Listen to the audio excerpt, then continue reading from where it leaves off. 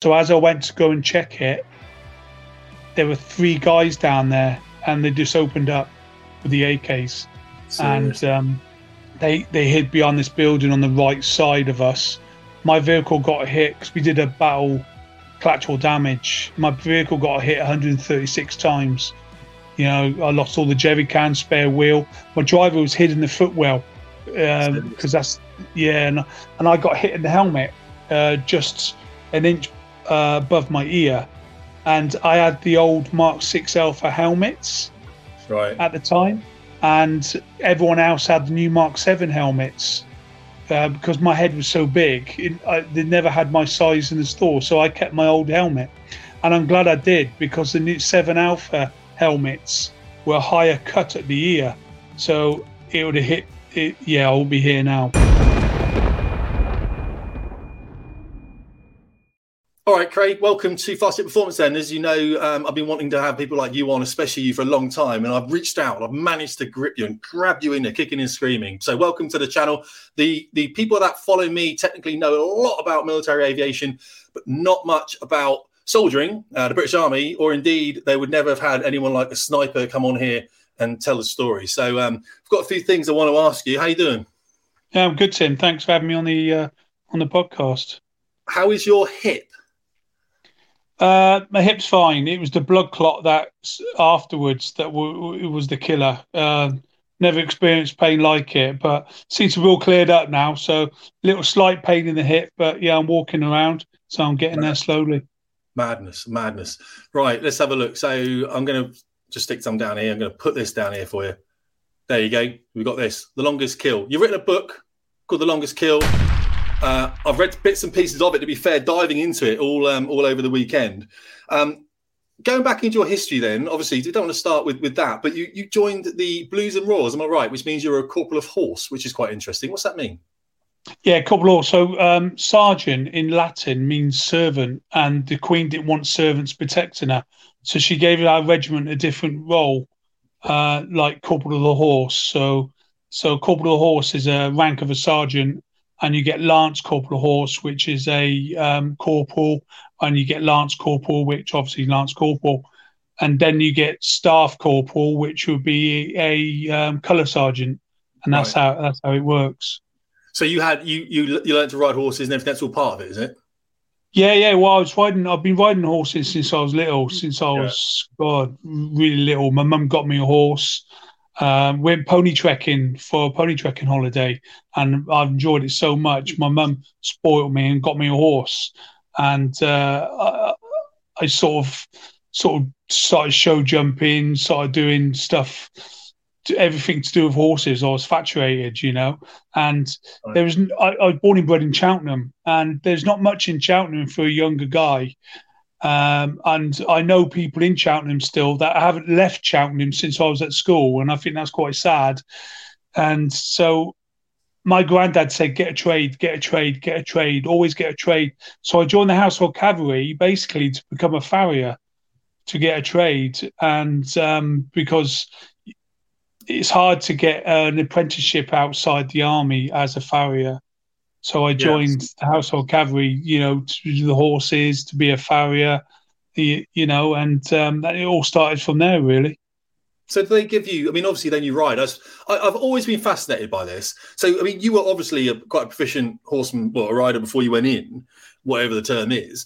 So when other guys join us, are they not? They need the full teaching, do they? Is that what happens? Yeah, basically, even if you did ride before, they like you to ride the military way. There's certain ways. The saddles are different, the bridles are different. You know, you ride with a double reins and stuff like that. So they sort of like try and kick all the civilian side of riding out of you and teach you the military way anyway. So it doesn't matter if you've ridden before, if you haven't ridden before. You know, you just end up riding the military way anyway. Yeah, same with flying. Even if you've got a private pilot's license, they don't care. They're like, well, the military didn't teach you. You know, the military didn't teach you. Don't care. Don't care how great a pilot you're going to start at the beginning, do the whole lot. So how much riding do you do then when you join? I mean, there must be a basic training. Oh, you get up. You do riding school, which is I'm not sure how long it is. I think it's 12 weeks riding school. So basically, you're getting up at like 3:30, 4:30 in the morning. going down the stables, doing Lovely. your horses, and then you ride and you groom, then you end up cleaning your kit, then you end up doing foot drill. It's constant. They say, when I was there, they said it had more intensity in doing SAS selection, doing riding school, because the intensity, you think you're a 16-year-old boy, just left school, you're signing for nearly £250,000 worth of kit, you've got a horse to look after, and just the intensity is quite a lot. We had at one point we had the highest rate AWOL rate in the British Army, because lads were just joining the army, thinking they would go to the armoured side and go, yeah, you're going armoured. Oh, brilliant! I'm going to Windsor, but yet the riding school was in Windsor. They end up in riding school. So yeah. Jeez. And then after that, once you've got that tick, I suppose like a qualification, isn't it? You've got a qualification for riding. Do you then, obviously, infantry regiment, it's armoured, isn't it, as you said? Yeah, you get the armoured side. What's the role then? You go to that? You do the ceremonial side, like trooping the colour, parades, standard colours, and like parades and all that. And you do changing the guard down Whitehall, so you sit on the horse, and it goes down. 4 of you stay on the horse. They'll be the cleanest on the guard, and then people on their feet will be the dirtiest. So it goes down in line. So it's worth cleaning your kit, because you only do 11 o'clock until 4 o'clock, and that's it. The rest of the time's yours to clean your kit and get your head down or do what you will, but you stay on guard down in Whitehall. And then you're meant to do 2 years on, 2 years off. So you're meant to do 2 years at 2 years at Knightsbridge, and then 2 years at Windsor on the armoured side. But the lack of manpower that the army has, or the regiment has, you can either decide you want to stay armoured or you want to stay mounted. I managed to do 4 years mounted, and then I went to the armoured side because I was a bit of a bad boy in London, really. So I was going to ask about that. So you're a young soldier in London. London's not the cheapest place in the world. So obviously you work out where to go and have a few beers and stuff like that. And there must be mischief. There must be. I knew a Fusilier, a captain friend of mine, Tower of London, of course, with the Royal Regiment of Fusiliers based out of at the time. And he used to have hellish problems with his troops in London. You know what I mean? Oh, you become a weekend millionaire. You get paid. You're a weekend millionaire. You got London, and you just 17, 18 years old, and you're in the centre of London. You got money in your back pocket. You go into bars, and you end up fighting. You end up getting drunk. You end up, you could go down the wrong hole. You could go down the wrong rabbit hole. If you wanted to. So it is a nightmare. It is a nightmare. You were getting a skill, so you joined the army because you felt, and that's sensible, by the way, for people watching this, getting a skill out of the military. And unfortunately, when you fly these airplanes, it doesn't give you a skill when you leave, because you don't get any qualifications at all. You leave with no license. I can't even fly a glider, can't fly a light airplane, can't fly anything. I still run a business teaching in the virtual world online, of course, but this doesn't allow you to do anything. Multi-engines, helicopters, slightly different. But in the military, you don't get licenses when you come out flying wise. So do you get trained when you're in the army and you're riding? You can come out because... Is there a farrier qualification you can do in the army? So when you come out, you're like, look at this, I'm an army farrier. It's like, what? Yeah. You get, it's called time barred. So basically, you join the army to become a farrier. You become a farrier, and then you're time barred for 3 years. So because I think they figured out there's no point in putting all this money into you, and then you leave straight away. So they time bar you for 3 years, and you start off on level 3. And then you become level 2. And when you're level 2, you're qualified to work on civilian horses as well. And then you become level 1, which is the highest you can become. And then lads usually leave the army and start their own business up in civilian industry as a farrier. And that's what I wanted to do, But when I joined in the 90s, 91, my era, the forge was full of Victorian handlebars stashed meatheads on, and my face didn't fit really because I was slightly dyslexic as well. So when I wanted to do homework at night, mine was more illustrated than written work, and it really didn't fit in what they wanted. So I didn't really qualify to become a farrier or qualify to do the assessments they required. So what did you never do really made it. So you went, obviously you're soldering now. You've got that duty, obviously, but you're soldering. But how long did you do that then before you decide that you want to go and do something different and expand into, say, the sniper business and doing the school and everything like that? How does that work? So what leads you up to doing that? Well, basically, the regiment side is forward reconnaissance. So we drive scimitars, Spartans, Sultans around, and we haven't got them anymore. We've got a vehicle called Ajax, and it's a multi-million-pound vehicle. We've had to move camp. So we were always based in Windsor, but now we're in Bulford and Salisbury Plain because the vehicle didn't fit in the hangar. So, and Bulford had spare hangars, spare accommodation, so everyone moved there. First time in centuries that we've ever moved, because Windsor camp was ours. Mm. But when I was in, our job was forward reconnaissance. So to go forward more than anyone else, apart from SF, and gathered lifetime information of the battlefield, and then come back and either get into a bit of drama or come back, give me information, and say it's all clear for the rest of the battle group to pull up and stuff like that. And that was the job of the regiment. And there was no such thing as snipers then. But then I think they realised how valuable snipers were and how much they could basically fuck a whole battle group up and fuck the enemy up.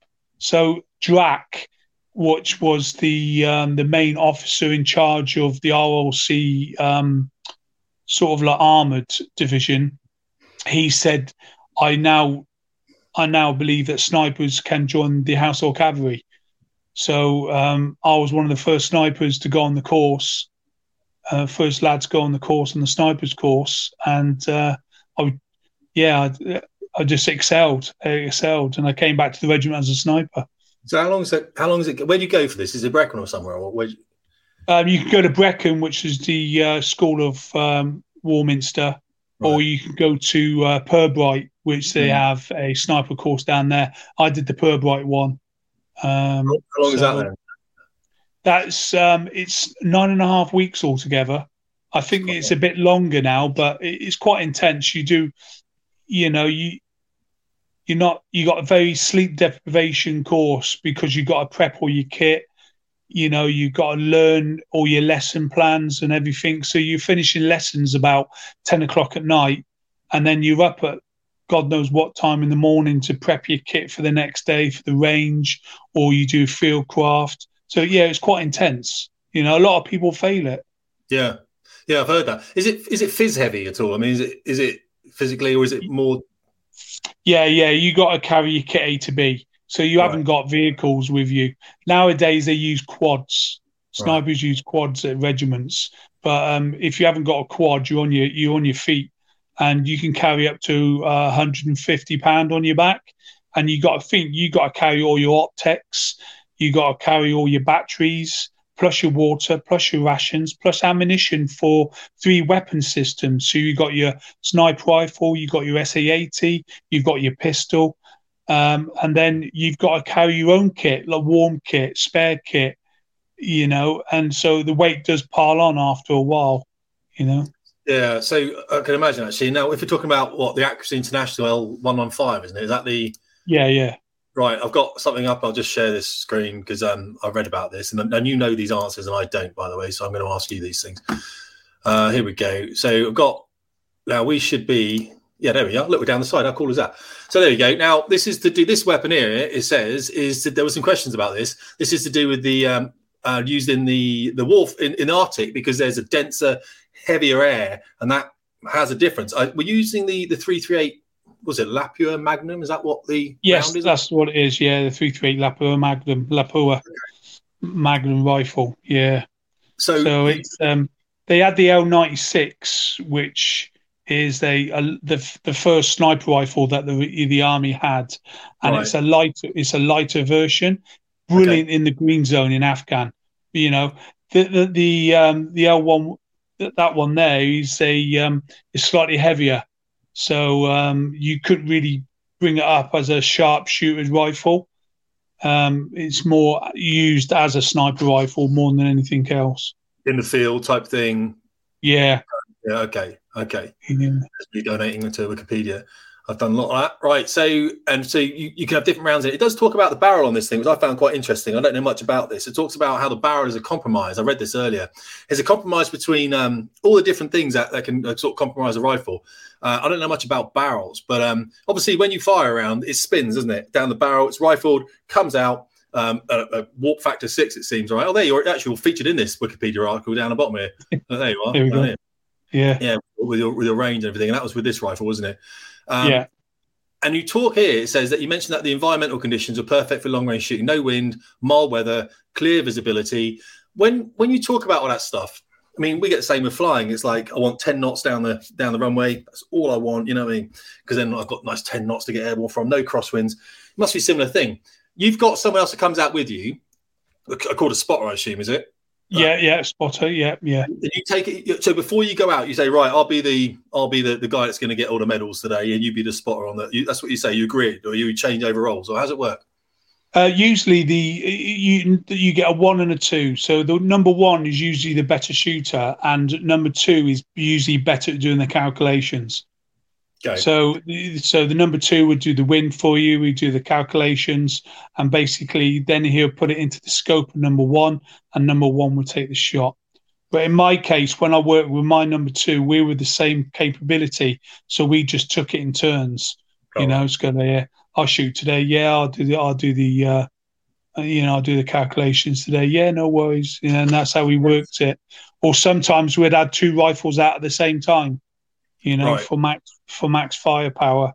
So you could do that. Okay, so then someone's still calculating for both of you, are they then? Or you're doing your own? Yeah, you can. The spotting scope has got exactly the same graticle in as the sniper rifle scope itself. So even if you had 2 rifles out, you could still work out distances and what the enemy is, you know, PRD in it. Yeah, absolutely. I get that. I get them completely. So above, I think you said above 1,000 meters or whatever, you start having to take into effect sort of the fact that the Earth is rotating. Is that? I know artillery does that. I didn't realize that snipers do that. So how on earth does that calculate? I mean, how do you even calculate wind? Like, have you got a device that you hold up here and go?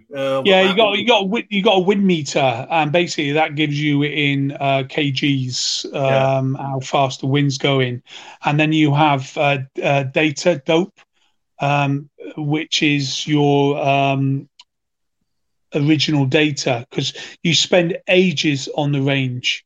You know, before you go on tour and everything, you're spending ages on the range, and you're gathering as much information as possible: wind speeds, wind pressure, biometric pressure, what height you are from sea level, and everything. You got to work this out, and it's on your.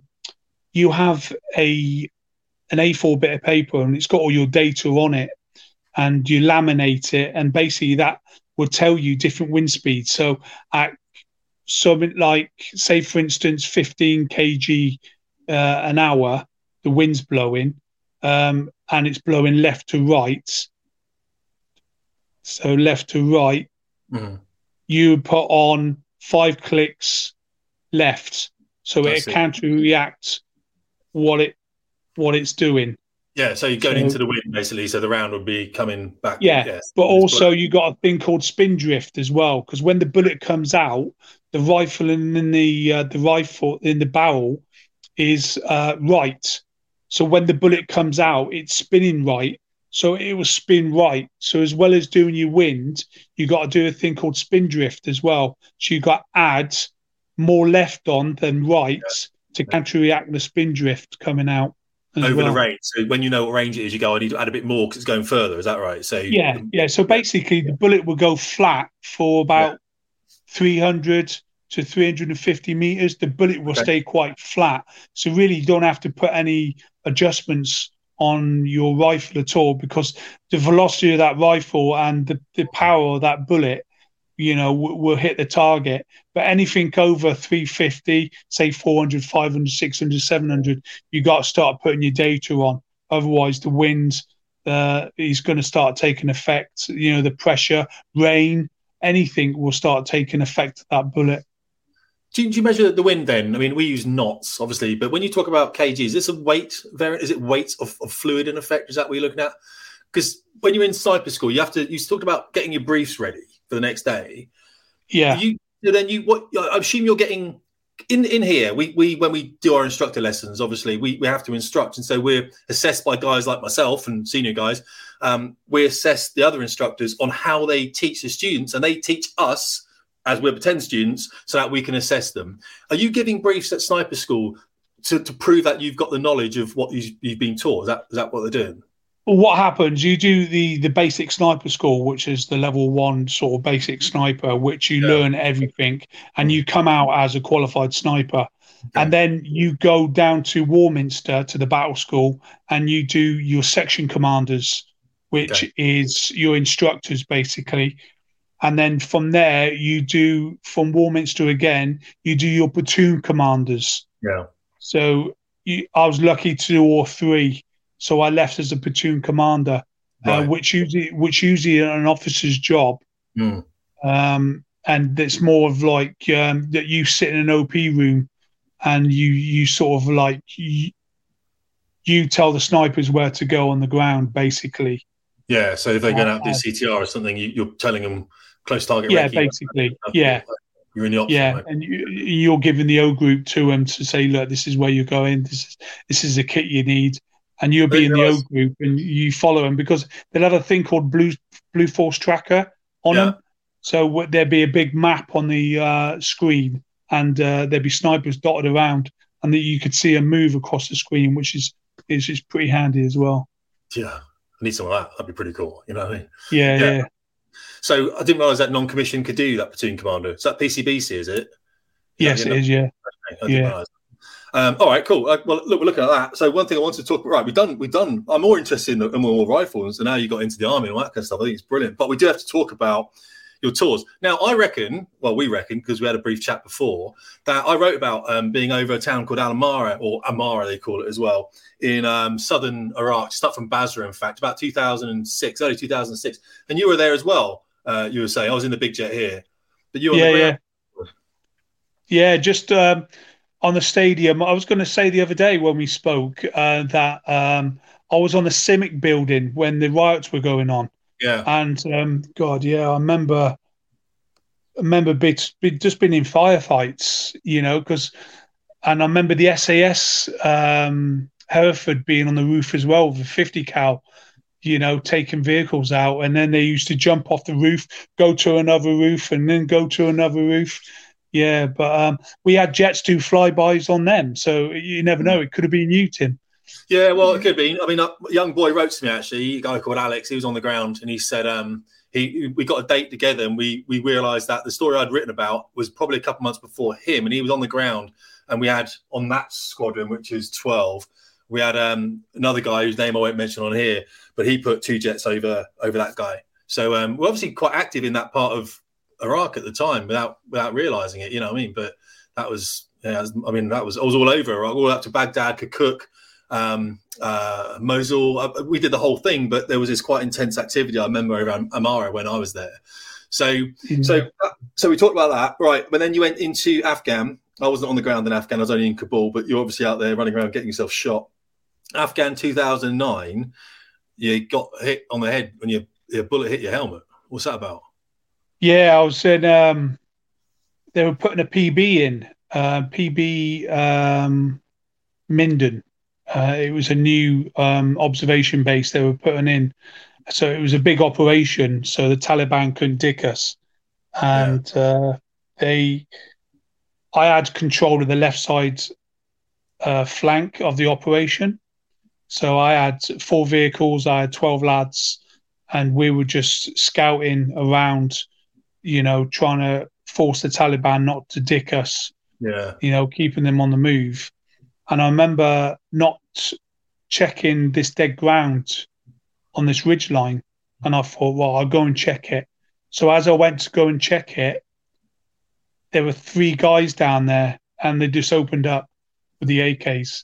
Serious? And they hid behind this building on the right side of us. My vehicle got hit because we did a battle collateral damage. My vehicle got hit 136 times. You know, I lost all the jerry cans, spare wheel. My driver was hid in the footwell because and I got hit in the helmet just an inch above my ear, and I had the old Mark 6 Alpha helmets at the time, and everyone else had the new Mark 7 helmets.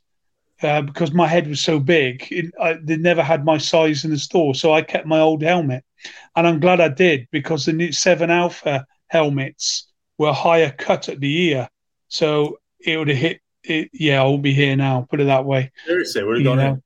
Yeah, it would have gone in. Yeah, and the bullet went all the way round. Yeah, and came out the top. Yeah, it knocked me out for about a good 20 seconds. I was going to say, what happens there? I mean, it must be a massive. It's a 7.62 round, isn't it? So it's a huge bang. It's a big velocity. Oh yeah, especially the distance, because there's 3 stages to a bullet. There's supersonic when it left. Yeah. Then it goes transonic, and then it goes subsonic. Now transonic is when it starts wobbling, and it starts starts wobbling in the air, and then once it's sorted itself out and stabilized, it's slowed down so much it goes subsonic. So, but this bullet hit me supersonic still, going, especially from the distance he got fired at. I could see the guy firing at us. What range was that then? How far? Probably 100 yards, 100 yards, 70 yards. So within range, isn't he? Exactly like 300 meters with an AK or something. So he's. So how can they manage to get so many rounds off? What did you do back to them? Because it must have been a bit of a shock. So all of a sudden, this is all coming at you. I had a Jimpy on the front of my Jackal, and I opened up with that, and I didn't realise that some rounds have hit the Jimpy box and crushed it. All right. So when the belt was going into the Jimpy, the belt snapped. So I was flapping about that. So then I don't remember doing this, by the way. This is me coming round after being knocked out. My driver told me this is what I'd done. So I got my SA-80 out, which was in the doorwell of the Jackal, and I stood up and I just let a whole 30 mags go straight away, 30 rounds go from a mag, and it kept their heads down. And then C Squadron, who were doing the north border, they came round the top and they started engaging them as well. And I think we killed 2 Taliban and 1 got away on a motorbike. It's crazy, isn't it? Just happens like that so quickly, didn't it? But no one's actually. There's no injuries then, apart from you rolling around the floor for 20 seconds and going, "I don't know where I am." Yeah, just me rolling around. Yeah, it was bizarre. Right, it's just Craig. It'll be all right. Drag him up, put him in the wagon, it'll be cool. That's it. I spent a day. We were so far forward in Afghan, they weren't going to bring a helicopter in, so they just because they had really bad concussion. So they did. Then I spent a night in the field ambulance in the Mastiff. And then I felt shit in the morning, but I sort of blagged it with the doctor, and he said, "Do you feel all right?" And I thought, "Yeah, I feel fine." And I went to join the lads, and we carried on the mission. Yeah, exactly. It's sometimes the best thing for you, isn't it? You know what I mean? It's like, without doubt. If you get dragged back into some other camp, you're sitting there going, "Well, this is great. What to do now?" Just sat here with the boys out there. Exactly. I feel fine, so I just feel a bit wheezy. That's all. So I need a new helmet, please, preferably a Mark 6, just so we can. Double the Mark 7. I actually asked for a Mark 6 when I got a new helmet through the stores, because they didn't believe me. They thought I lost my helmet. Because obviously they do a thing called each briefing at Cap Bastion they do a whiz report. Right. And the whiz report, it basically tells you what's going on the ground. And they said, the Corporal Harrison needs a new helmet. And they were saying, why? Has he lost it? Has he lost his helmet or something? And there was a big uproar about it. And I thought, no, I've been shot. My helmet's been weakened, so I need another one, Yeah, someone shot the helmet. It's in bits somewhere, you know what I mean? What's going on? Yeah. That's brilliant. I love it. Right, okay. So then obviously in that same tour then, later on, you go out. I think the Daily Mail talks about this. We can share a Daily Mail article, can't we? I think that's legal to be able to share a Daily Mail article. It talks about obviously your. Here we go. I'll just try and get it up now. Talks about your shot. Now I've read the story about this, obviously, because you cover it in your book and everything else. This is quite an interesting one, really, because Is this where you were bracketing the guys on the PKM? Is that right? Yeah, it was. Yeah. So you've got your boys in a gully because it's all gone wrong. Someone's opening up with a PKM, well out of range, but the rounds are still coming in on them. So these guys, and you're bringing your rifle up, and you're like, well, that's too far away. I think actually I got the accuracy. Well, you can tell me, but the range of this, it says about 1,200 yards for the effective firing range of the 115. I'm assuming, and it's got a maximum firing. Have you seen this now on Wikipedia? It's got a maximum firing range of 2,475 meters now. Yeah, no. So you've done that basically. You've gone, that firing range. Just going to give them a call. Accuracy International. It says 1,200 yards. No, you want to just dial that up a little bit. That is brilliant. That's actually your range on that Wikipedia page. That's brilliant. So you've gone badness over there. You've got your boy with you. He's spotting for you, and the only way you're going to be able to take these guys out is by literally lofting the rounds in. Is that right? Yeah. Basically, I shot the first round. I put my scope on the max magnification that could go, right, and then I fired a shot. And what I was waiting for is to find out where it hit.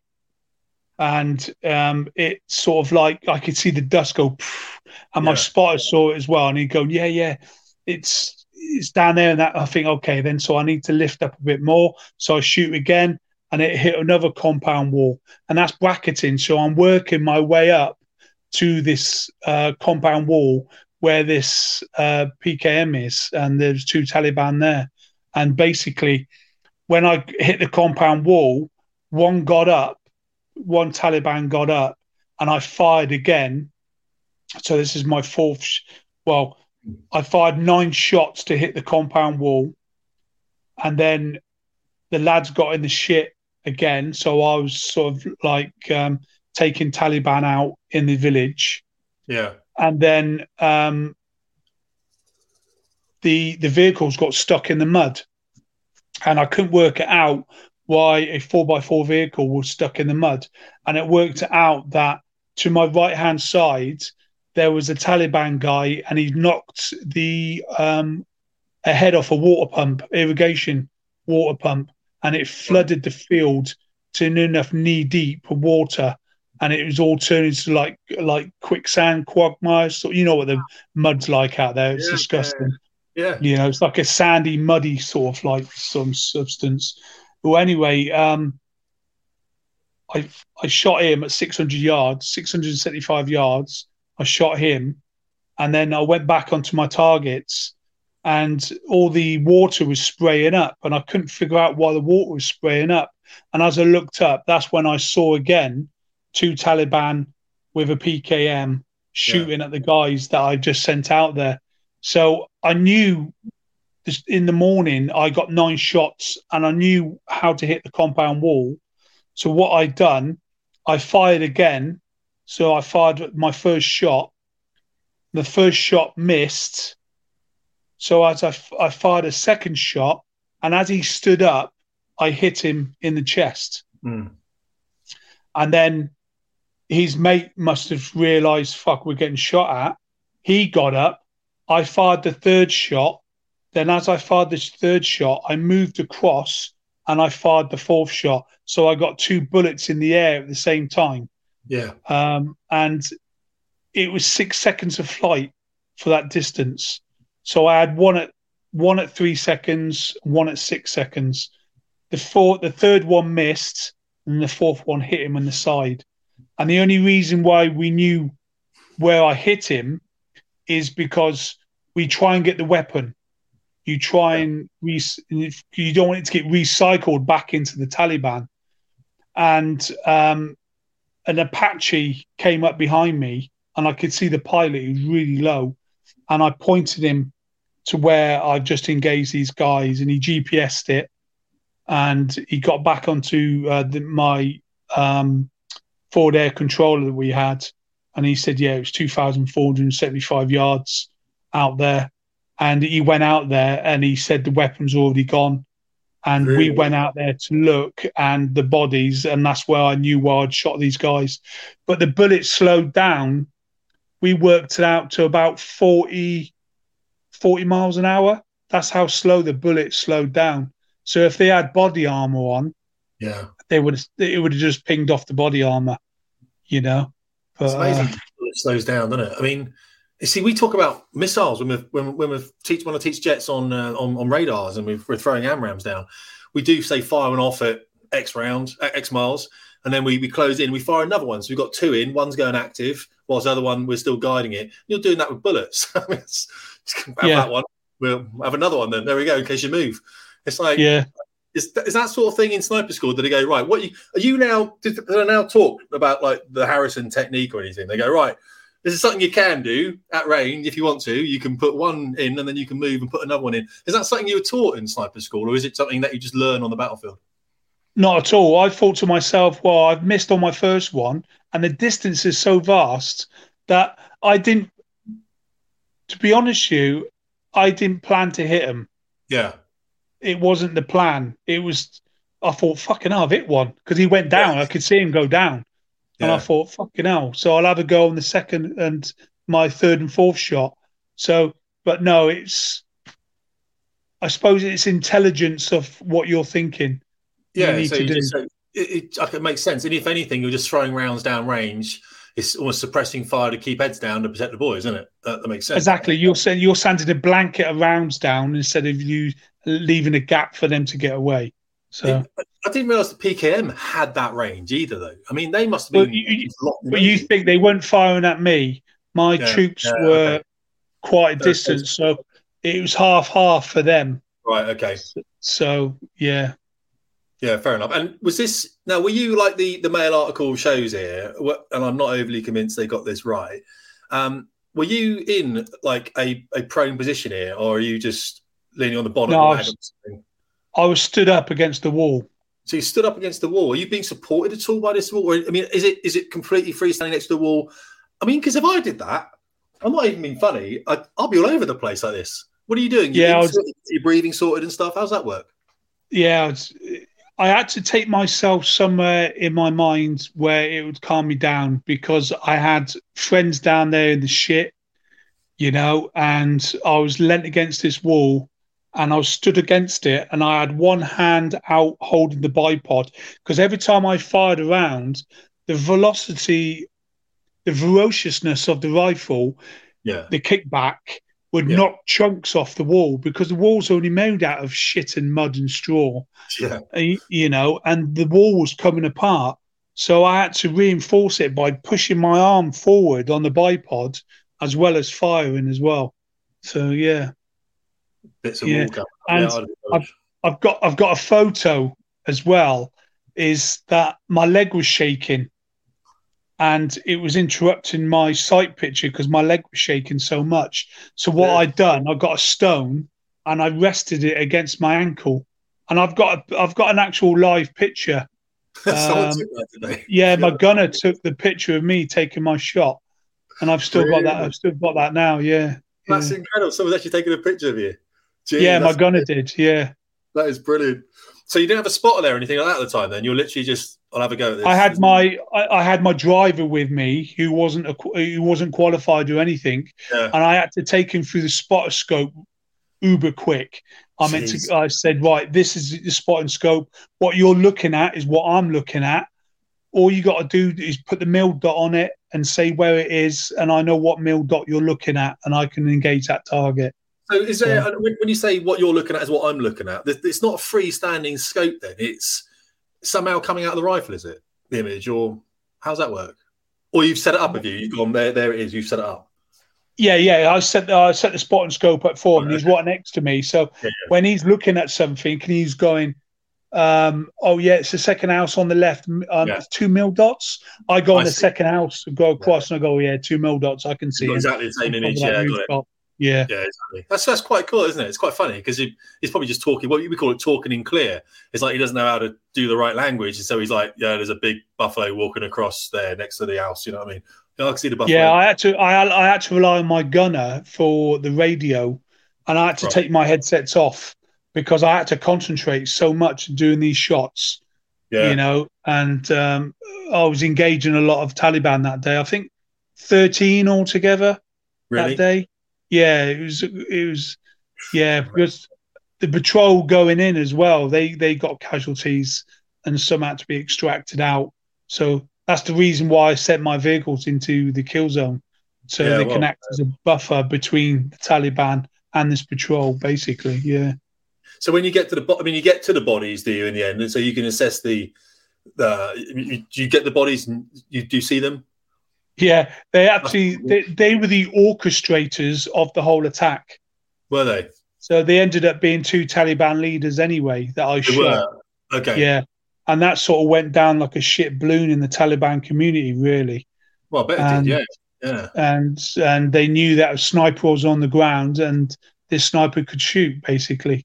It changes things, doesn't it? When you bring a sniper in, the dynamic of the field apparently changes.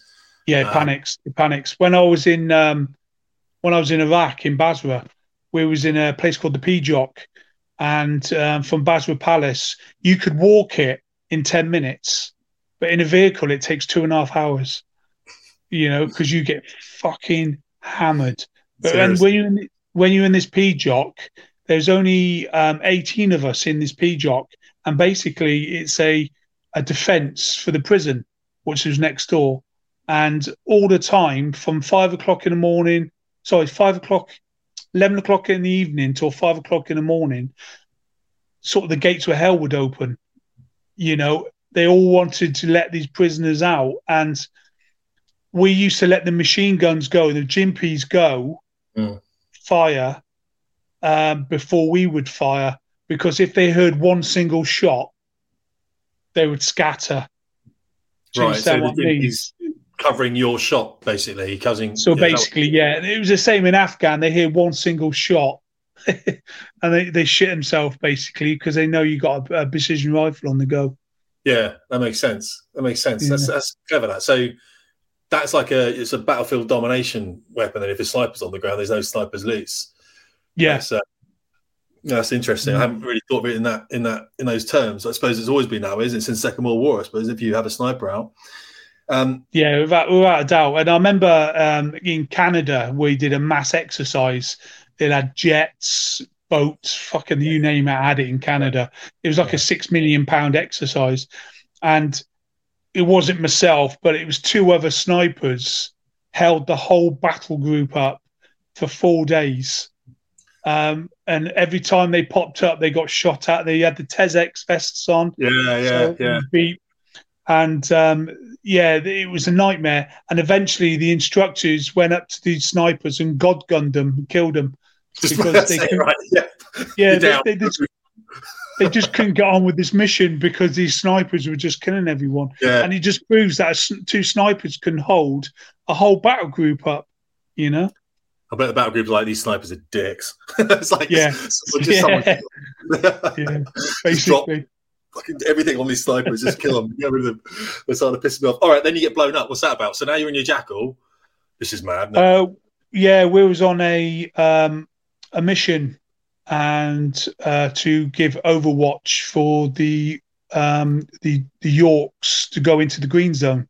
Right. And so we had to find some high ground to look down into the green zone to give them cover and support. And the mission went fine. Everything was fine.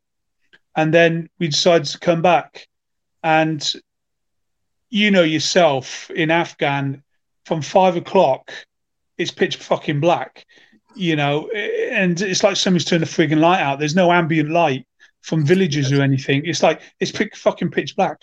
And this was at 4:30, and I decided my lead vehicle stopped. And I thought, why has he stopped? So I got out and I ran to my lead vehicle as one of my mates. And I said, you all right? And he goes, I've got a bad feeling about this. And he said, I've got a wife and kids at home, Craig. And I went, okay, mate. And he goes, I've just got to read. I said, I'll tell you what, because I'm not meant to lead. Right. As a sergeant, you're meant to be at the back. Right. Yeah. And I said to him, I'll tell you what I'll do. I'll lead. I'll lead this out. And he goes, okay. And I led. And as I went through this field, I hit an 30-kilo anti-tank mine. And, they couldn't find my driver because he was covered in sand. It blew me out the vehicle. And I ended up breaking both my arms. Obviously, my hips were fucked. I had a brain injury. Obviously my hand, my hand was started. Was going as well, and they sort of casevaced me out back to Bastion, and they didn't realise I broke my arms at that time, and I kept saying to him, "He's looking really pale. He's looking really pale," and I was going, my arms are killing me. And they said, no, we've checked you. You're all right. And I said, look, I'm not being funny. My fucking arms are killing me. And they said, okay, we'll x-ray them again then, give you a peace of mind. And they found out that I broke my radius, my scaphoid, my wrists on both arms. And how did I miss that? I remember it to this day now, the doctor looking at the other doctor going, how did we miss this? How did we miss this? Well, anyway, they sent me back to England. I was 6 weeks in cast, and then they took me out of casts. I went to physio. They made me do 10 press-ups, and then they sent me back out. I love it. Legend. How do you fix your scaphoid? When I broke my scaphoid, that's not easy to heal because you can't get the blood around the back. Did they drill that? Yeah. Fixed it? No, they did just left it. And you were okay? Yeah, it clicks. I bet it clicks. Yeah, because you're a sniper. You need your hands, right? And scaphoid. Madness. So, and your driver, you said, we just lost. Oh, we got it. No, I've got it now. Yeah. My driver sort of like he didn't lose his legs at the time. It was due to the injury that they made the decision to amputate his legs, sort of thing. So, and that was a hard thing to cope with, because he was next to me in bed. Yeah. You know what I mean? Yeah. And what the funny thing is, though, when we lose jets, that could be our time. That could be someone else's time. You know what I mean? Yeah.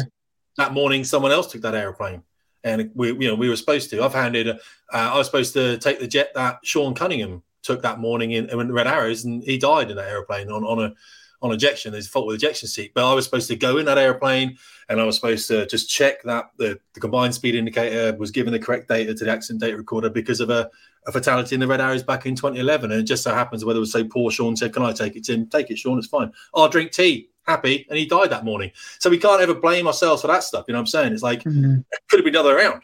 It's just the way it is. We're all doing this together, aren't we? So, but I mean, it's like I did take with my mental health issues, I did take it a lot on board for myself, like guilt-wise, because obviously through Iraq and Afghan, I think Afghan had more responsibility. I had more control.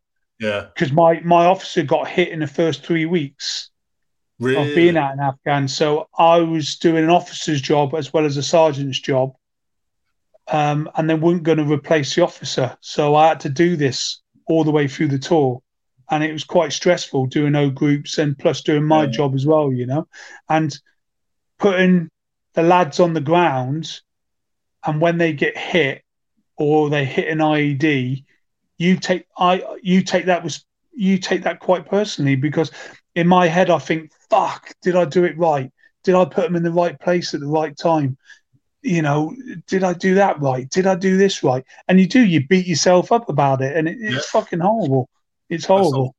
But I mean, obviously you're getting paid. The officers pay at the same time, though, aren't you? So, I wish. Yeah, I wish. Yeah. No, it's like, no, let me do his job as well. I'll just do it for free because why not? That'd be brilliant. Yeah.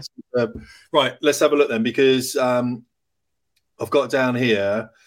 What's that? I've got that. Yeah, so we've got that. So you come home and they sent you back out after that then. So that's it. You're all right, back out. But you've just had, I said, a hip replacement with obviously the blood issues. That's due to this, isn't it? This incident later on. Is that right? And you're going to get the other one done as well? I need my other one done as well. Yeah, that's the problem as well.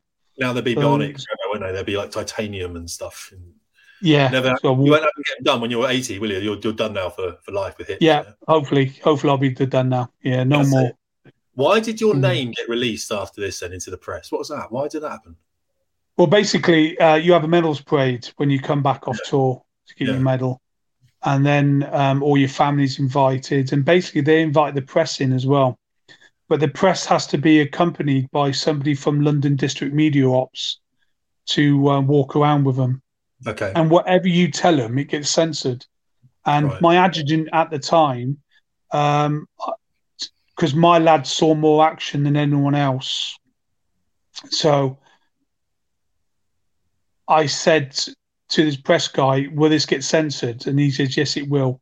And I asked my adjutant as well, "Will it get censored?" And I kept asking him, "Will it get censored?" Because I was paranoid it wouldn't.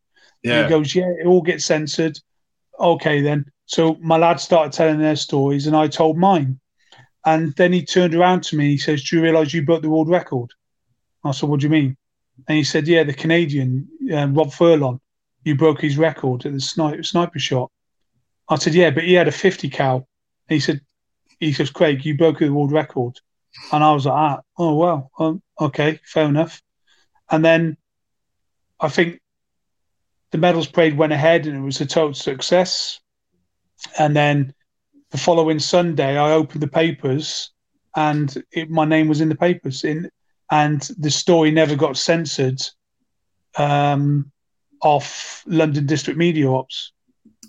Never got censored, so they just ran with it. Yeah, they just ran with it. It sort of fell on the desk of an old crusty colonel from London District Media Ops, and he's gone, "Yeah, that's fine." So my wife's name got mentioned, my daughter's name, my name, where I lived, and everything. So we had to go in hiding for 3 years. You know, it's just happened with a book that a buddy of mine released called Typhoon. I mean, all the names in it were approved, but he's got all the names of all the pilots that are out there dropping stuff. Maybe it's enough time afterwards, I don't know. But I do know a couple of the pilots that were a bit like, hang on, I didn't realize my full name was going to be in a book. You know what I'm saying? I don't understand why we're releasing. I think I'm out of the military enough. I had death threats when I left as well. But and so I don't give my home address out. You know, I say I live near Cheltenham, I do, but within about 25 miles of Cheltenham.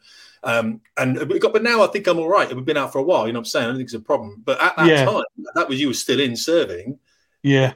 That to me is unbelievable. So you're still serving and you're in hiding for 3 years, technically. I was still serving at the time, but then I was going, I think the last 2 years of that, I was going through medical discharge with PTSD. That's it. So we're going to talk about that. You were denied a military cross because your colonel didn't think it was appropriate or something for. Why was that denied?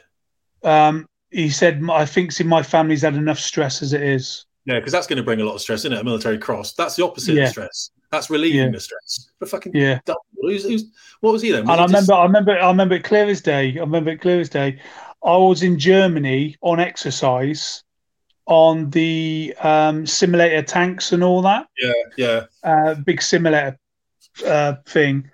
And I remember getting called into the office they called me in, and it was the adjutant, and he said that you've been awarded the military cross. And he said, "What ceremony would you like?" And I'd said, "Well, I would like a private one. I don't want to be in the limelight." And he goes, "That's fine." He goes, "That's fine." He goes, "Don't tell anyone. Keep it, as private as possible." Yeah. Well, anyway, a couple of weeks later, the whole regiment's on the parade square, and the honours roll come out, and he goes, "Corporal Harrison." I stood to attention, and he goes, "Mentioning dispatches." And obviously I've told people, because it's something I and you could hear a fucking pin drop, and I marched out to him, I saluted him, I stood next to him, and he read the citation out, and he turned around to me, and I remember it clear as day, and he said, "I turned the military cross down for you because I didn't want you to stress your family, more stress for your family." Why would it be more stress for your family? Fuck knows. Thanks, sir. Appreciate that. What dick? Yeah. I don't understand that. Was it to do with the regiment? You didn't want someone in the regiment to have a military cross or something? Or I didn't even think he was able to put the military cross down. I didn't think someone was responsible for turning it down once. I mean, someone had to write a citation for you? Yeah, it was my troop leader wrote it down. So then it would have gone up to him, of course, and then he would have had to put it through himself. Yeah, makes sense. Yeah. He hasn't, in fact, put it through, has he? He hasn't. Yeah, I see. That makes sense. He's gone, "No, I won't have that." It would take him to push that for you to get it, and he's decided not to push it because of your mental health, because he's a dick. I couldn't work it out. The adjutant rang me up and told me what he said. Yeah. Do you know what I mean? So I don't know. So when then do you leave the military? Are you starting to build up PTSD issues while still in, and then you medically discharged from PTSD or physical disability, or what is it? Yeah, through PTSD, through being in still. I was going on exercise, and I was taking it to the extreme while I was still fighting like I was in Afghan. Yeah. And my wife noticed first the changes. Tanya noticed the changes in me, first of all. And I didn't notice it. And then the regiment started noticing my changes. And then I got called into the MO's office, and he said that you've got severe PTSD. He diagnosed me at the time with severe PTSD. I went to Aldershot, to the place where they deal with you with PTSD. I wasn't getting any better. I was sort of getting worse. And they came to a conclusion to medical discharge me. And so 23 years of serving, it takes half an hour to get kicked out. Yeah, I've heard this before, actually. But they sort of do all the work in the background, don't they? And then they make their decision. And then you're like, well, have I got any say in this at all? I'm the person involved. Have I got any? But they go, like, no, that's it, you're done. And then you come out, of course, which would be on a medical pension, I would have thought. So yeah, it would be, yeah. But then that's it, you're done. That's your career done. 23 years now. So you're like, okay, well, now I've got to go and find something else. And unfortunately, in Civvy Street, there's not much need for snipers, I would have thought. No, not at all. So, I mean, that's the same with this. Not many people. Yeah, we don't need many people bombed with jets in the Civvy world, unfortunately. So I'm the same. I'll just go out and do something else then. But so that PTSD then, that doesn't change. Combat stress don't deal with severe PTSD. It's got to be an NHS thing, isn't it? Yeah, but even the NHS let you down. They don't really deal with the severe PTSD. And I remember going into my GP once, civilian GP, and I said to him that I've got severe PTSD and I've been discharged out of the army. And he sort of rolled his eyes, and I went, fuck you then. And I stood up, and he goes, no, I'll give you this. And he printed the NHS mental health for veterans. He printed it off for me. And he goes, what's this? And he goes, give them a ring. So, and I gave them a ring. And because I had severe PTSD, see, PTSD with one issue, my therapist said to me, if it was one issue, we could cope with it. It's because you've got hundreds of issues. You got different issues from different tours. Yeah. So basically everything that I saw in Bosnia, Kosovo, Iraq, I sort of held back, and I've stored it in my head, and I've cracked on. But as soon as I got blown up, it was like that wall that I was hiding it behind got shattered, and everything just spewed out, and I couldn't control what was coming out. Thoughts, memories. The smells, everything. I couldn't control it. And when you try and explain that to somebody in the NHS, they give you 6 to 5 sessions. That's it. That's all they give you. Actually done. You see you're cured. You're cured. Where you're going wrong here, Craig, is when a doctor rolls his eyes like that, you just got to smash the place up. I mean, you'll get noted. Yeah. Oh, actually, he has got PTSD because he just smashed my surgery up. It's like, don't roll your eyes at me. Just, you're supposed to be able to help. You're supposed to be able to provide someone I can go to and talk this stuff through. Is the actual answer then? Is it? Interesting enough, when you eject on one of these aircraft, you get sent to hospital, of course. And what the if it's search and rescue, take you there. They say treat this person like they've been in a road accident at 300 miles an hour, because of course they don't know how to deal with an injectee. But you've got spinal breaks and stuff all the way. You know what I mean? So that's what they need to do. They keep you on a board and X-ray. They've got no idea what an injection is. Like, what does that entail? It's the 26G acceleration out of the aircraft, and then the massive impact, of course, under the parachute with all the kit on when you hit the ground as well, probably at speed.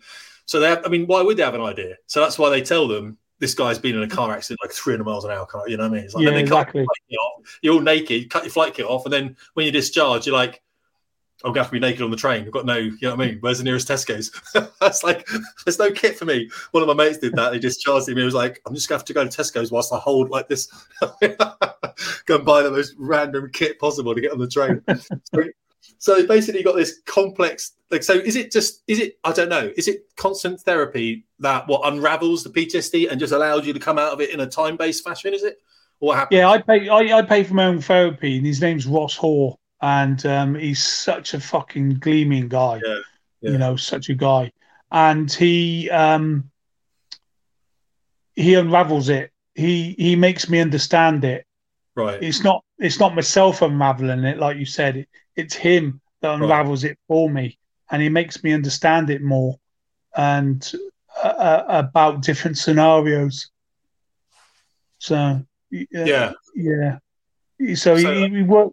He does a thing called EMDR as well, where he does memory recall, where you recall the incident and then he takes you back out of it, recalls you back in and recalls you back out. You know, it's quite intense sometimes. You know, he's been around my house.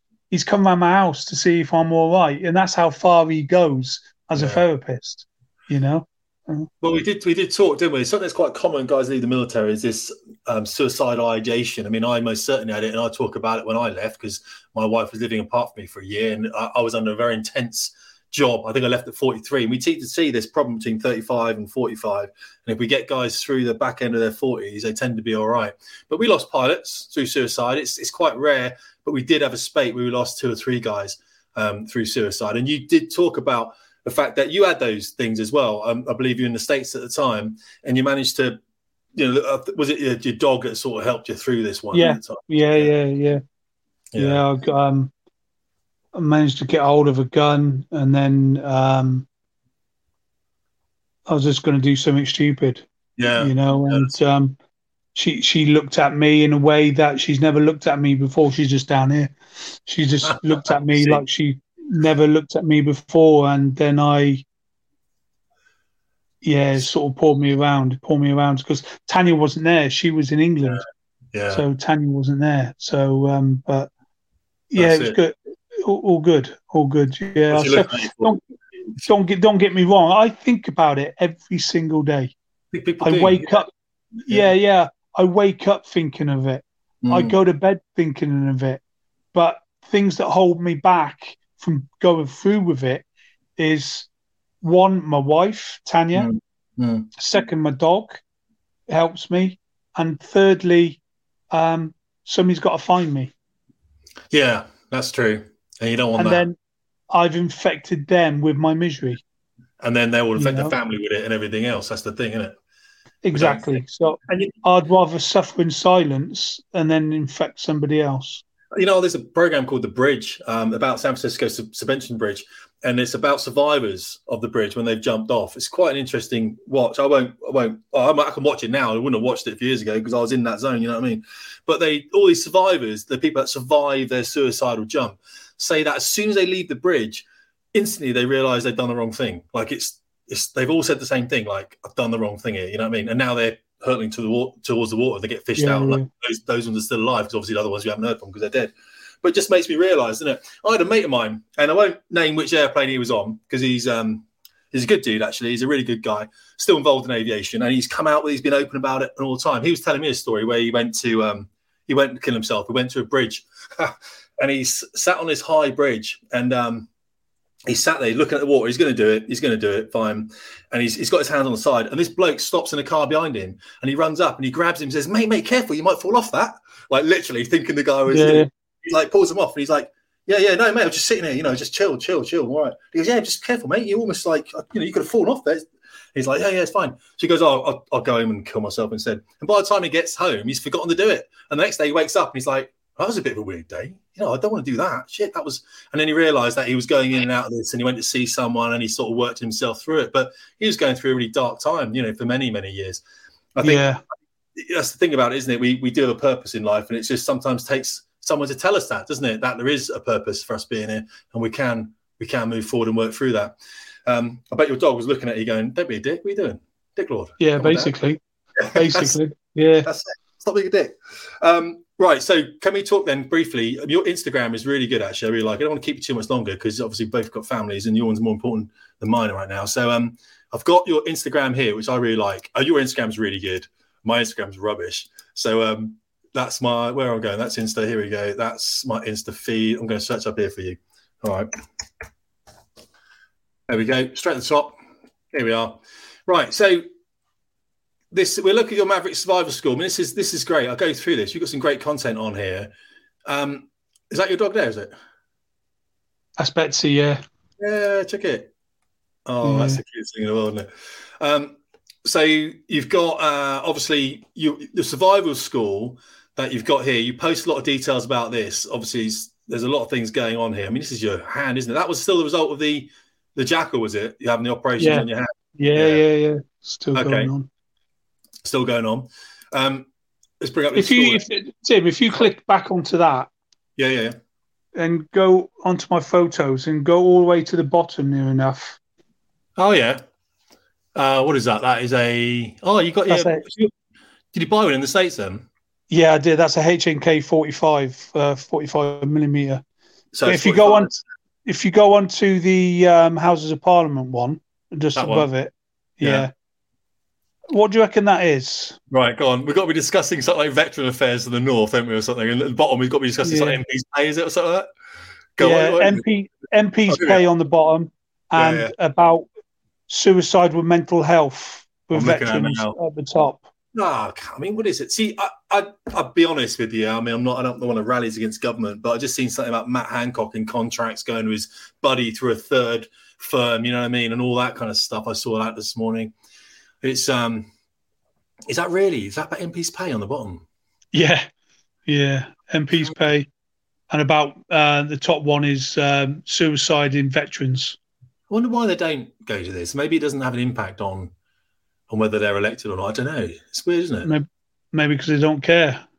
Well, yeah. I mean, I think a lot of it is not caring. It's saying you care, isn't it? And they're not actually caring. Well, it's easy to say, isn't it? I mean, they all do it. It's when people say, "Oh, our thoughts and prayers." It's like, well, that's not going to help because the person is, you know what I mean? But understand that thoughts and prayers weird. It's like, well, how about you just put more money into the system? Because I think you were talking about that some money went to something like combat. Was it combat stress or something? And it wasn't going to touch the sides. It was just going to feed the hierarchy, basically. Oh, 5 million to veterans charities.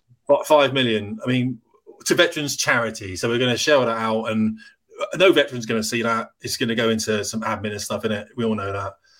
Yeah. Being negative, aren't I? But, we all know what happens to it. But, I mean, there's more veterans homeless on the street now, I think, than ever, isn't there?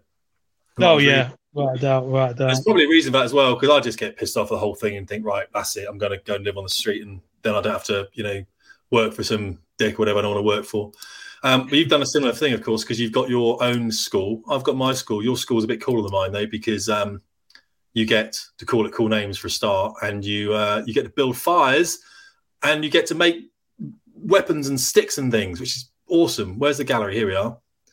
So this school then you take people out on a weekend. Oh, it's a bit cold right now, isn't it? So probably in spring you go and do this again, yeah? Yeah, it's shut down till March now, to the early bits of March. But what it is, I concentrate on one-on-one or one-on-two. Yeah. And basically you get more out of it from the instructor.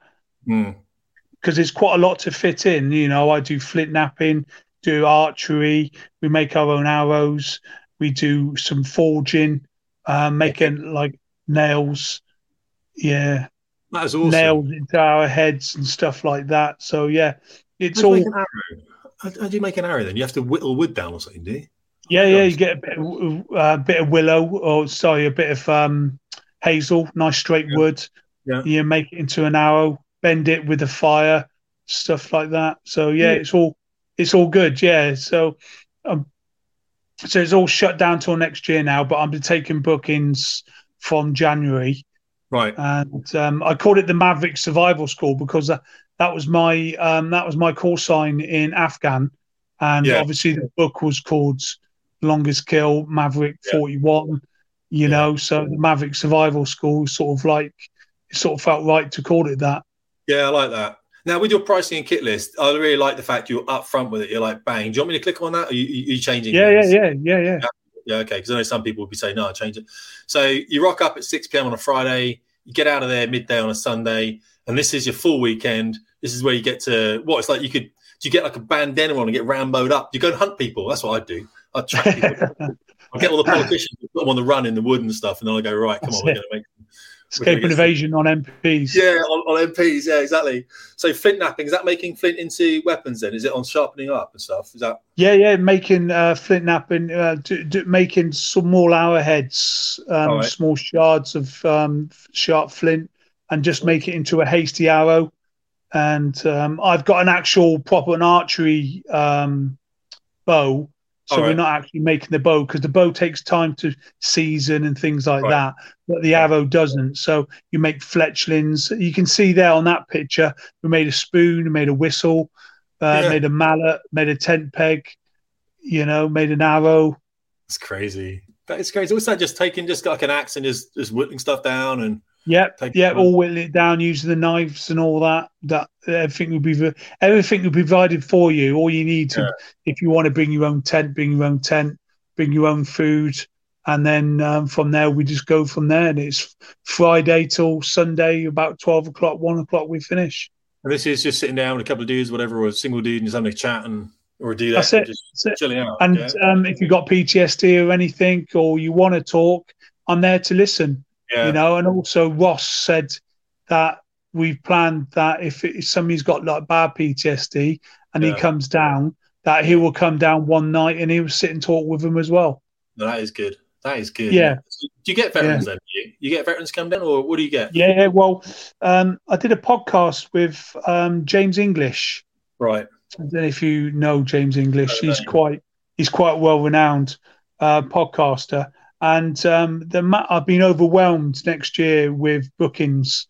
So with veterans and people that want to come down, or people just want to come down and meet me, and we just shoot the shit. The wood's there. It's a 57-acre wood, and it's a beautiful wood, and we just sit there, shoot the shit, build some stuff, shoot some stuff, and then eat, make stuff. That's it. Gleaming.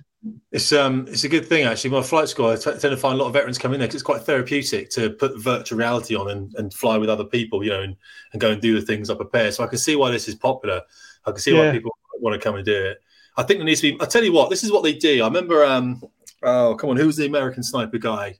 Kyle. Chris Kyle. Kyle, yeah. I remember. Was it Chris Kyle? He was taking a lot of guys, wasn't he, out to the range doing range work, wasn't he?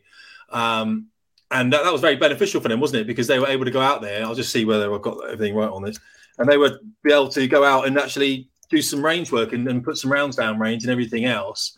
But we can't do that in the country, can we, in the UK? Because we don't have any full bore sort of shooting, do we? So no, we couldn't do here at all. So this is like the next best thing. This is saying, we're going to go out and we're going to do some bushcraft. We're going to do some fieldcraft.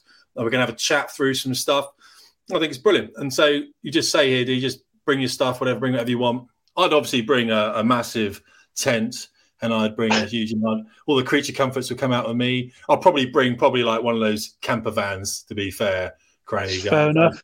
Yes, fair enough. Exactly. We'd have like a fridge in there and everything, what I mean? A big awning will come out. Well, I said, didn't I? I said, when you run this again, now this is in the south of England. Where is this you do? Where the guys got to go to? It's near Portsmouth, so it's near a village called Bishop's Waltham near Fareham. So, and it's just a wood block there, 57 acres.